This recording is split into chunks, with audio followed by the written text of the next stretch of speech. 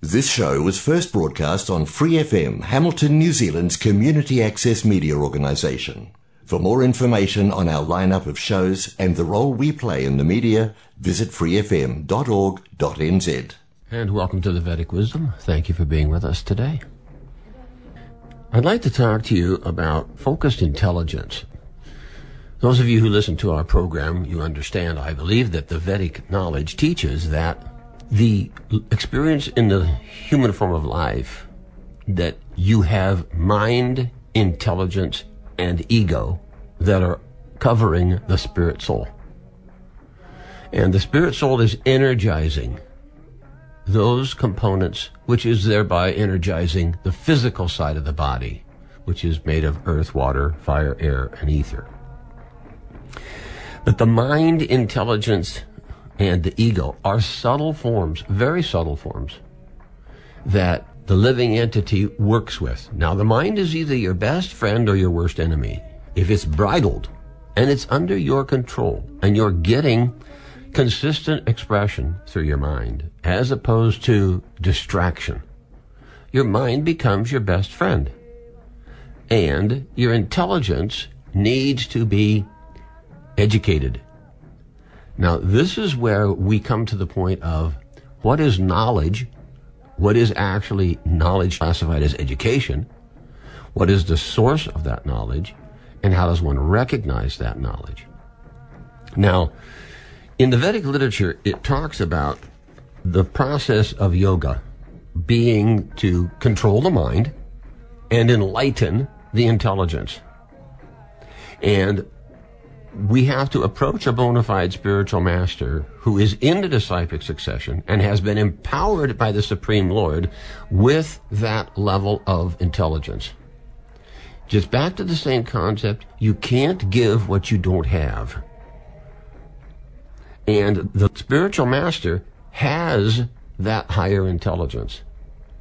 Therefore, he's able to give it. Now, I'll take a little bit of a sidetrack here, and we'll get back to our subject of clarifying and purifying the intelligence. Now, the point here is, it's very easy for people to be cheated by someone who's telling you, oh, I have that knowledge. And if you serve me, surrender to me, give me things, pay me a fee, whatever it might be, I'll impart that knowledge. Now, if someone does not know, it's pretty easy for him to think he's getting that ultimate knowledge. So it's vitally important for anyone in spiritual life to, let's say, do your homework. You need to inquire from multiple points of view, not just, oh, he says I'm a guru, or he says I'm a scholar. This is not enough. People say they get a little bit of knowledge and they profess to have all of it. But the real spiritual master is empowered in the line of disciplic succession, and he is assigned by his spiritual master, and he is empowered by God, by the Supreme Personality of Godhead, to deliver that knowledge to you. And the prerequisite condition is only one, and that is not to deviate nor distort that knowledge. Okay? So if you're on a spiritual quest, if you're trying to wake up from this material manifestation mess that we're in, nonsense that's going on, you want a higher fulfillment. You're looking to reawaken the beautiful side of your consciousness and open your mind and get it under control of the intelligence. You do need an empowered, bona fide spiritual master. End of story. So, be advised, there's a lot of people professing something they're not in this world. Now, I'm sure you see that on a daily basis.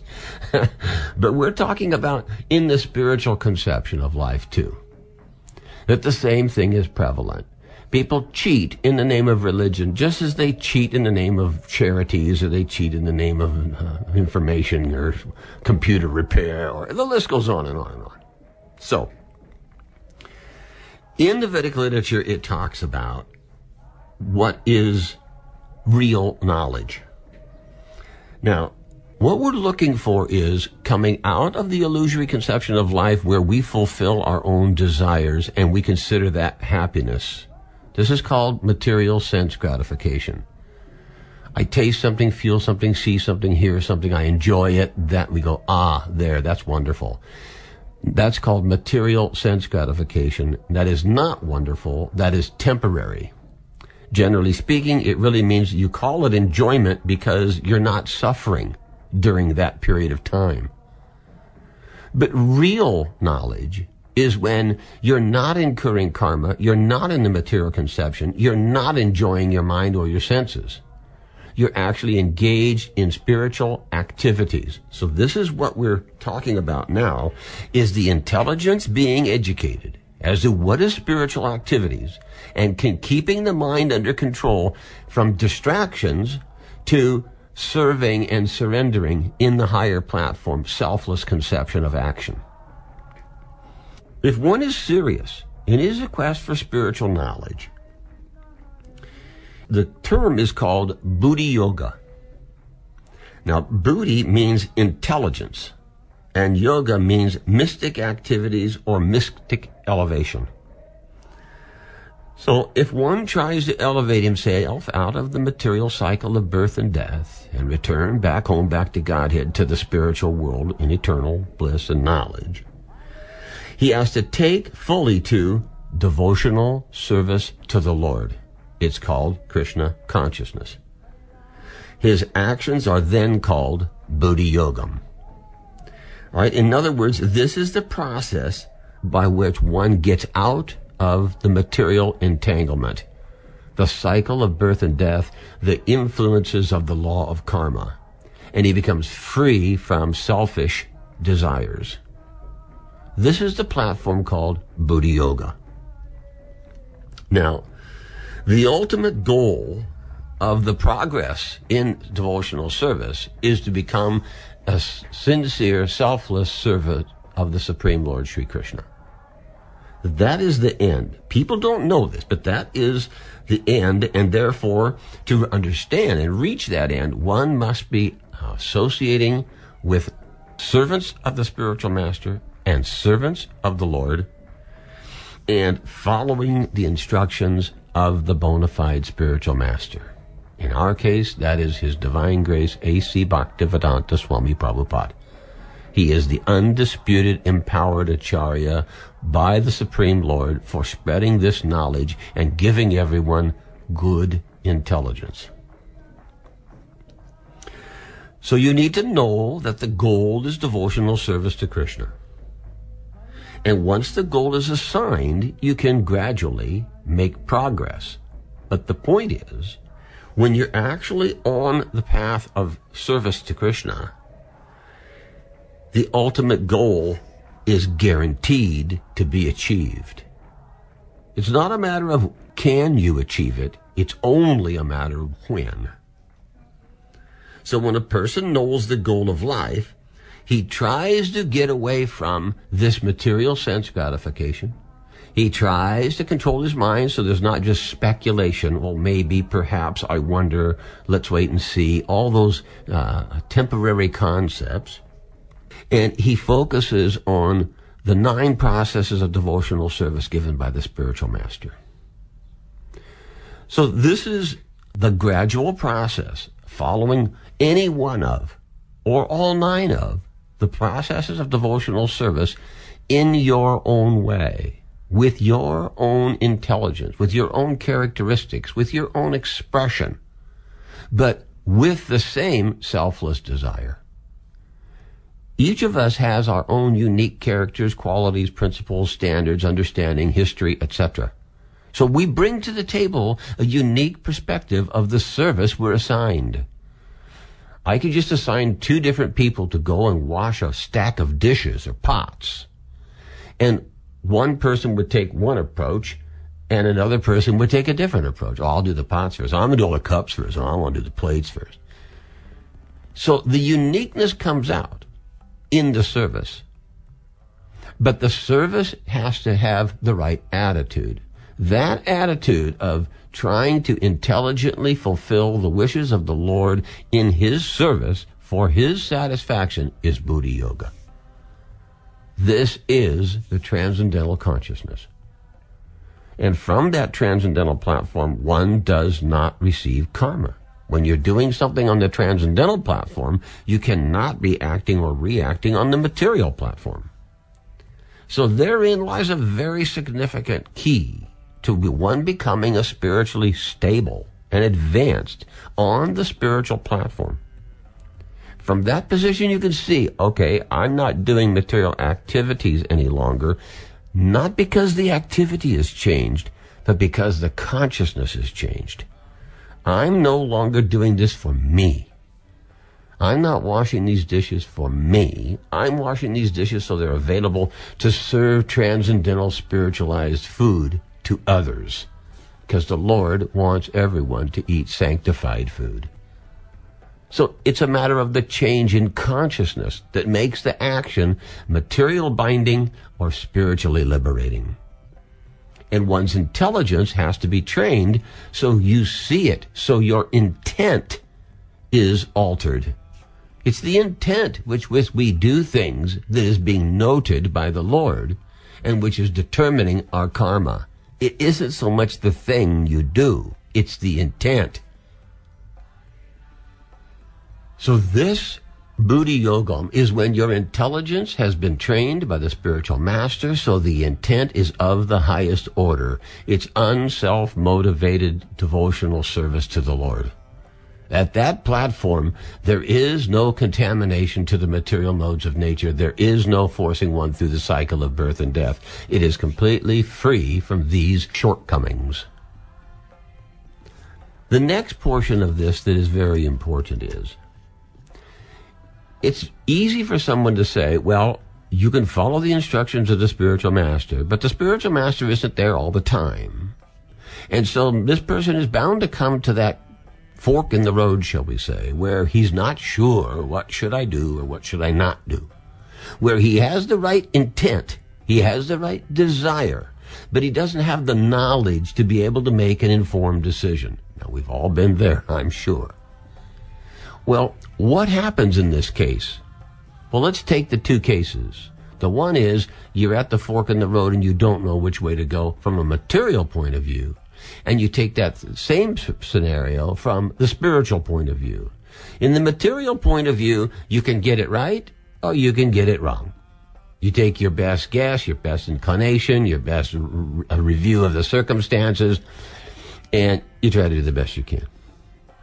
But on the spiritual platform, on the other side of things, if one is surrendered to the bona fide spiritual master, and if he's trying to do this as a service to the Supreme Personality of Godhead, it says here in this particular verse, I give them the instructions so that they may ultimately come to me without difficulty.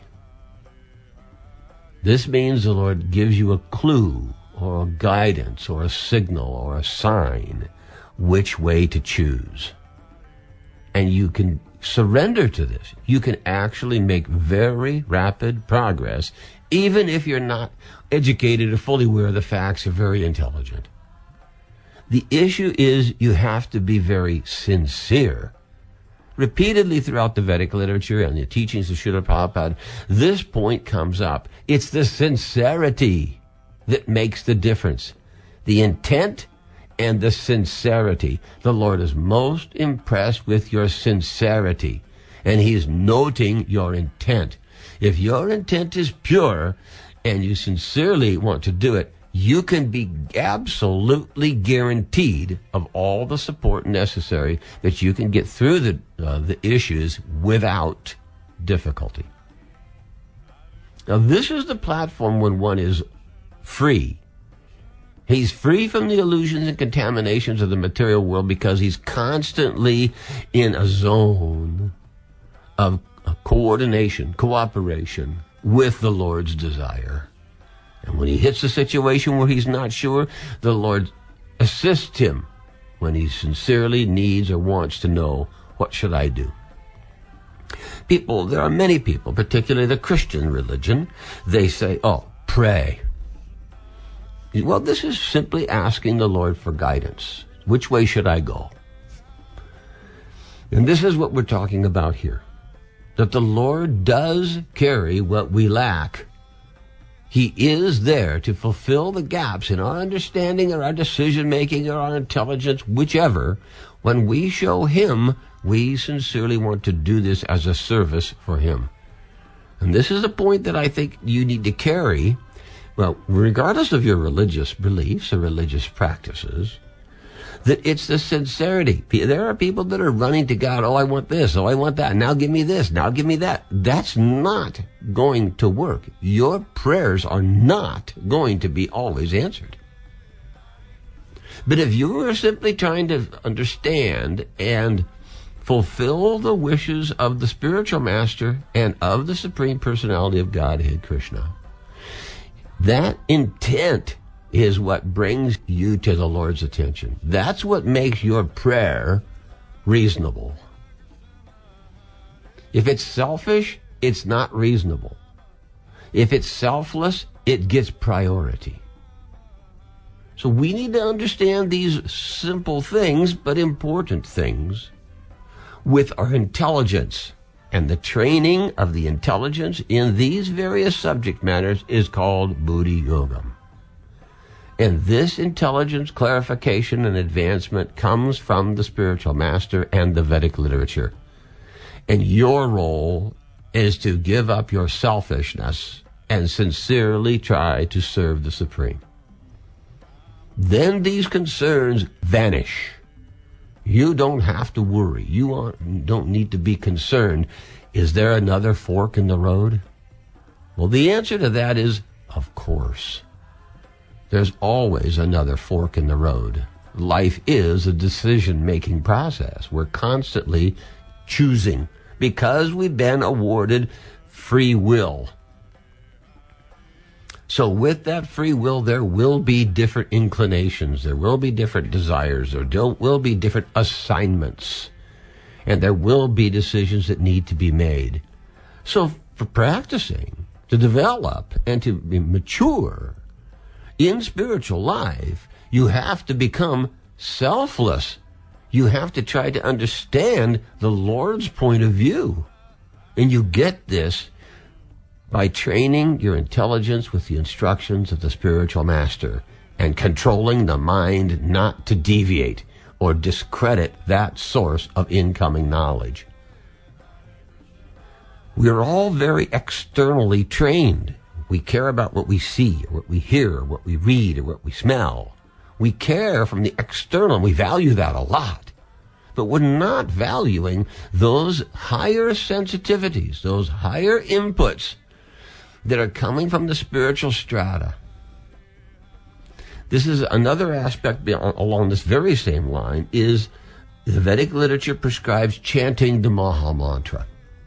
And that the Maha Mantra is not a material sound vibration. It has its own potency that is ever expanding, and it's coming from the spiritual world. Now we know, now you're listening to me on a radio and it's coming some distance to you. So we know that even material sound can be projected for quite some distance.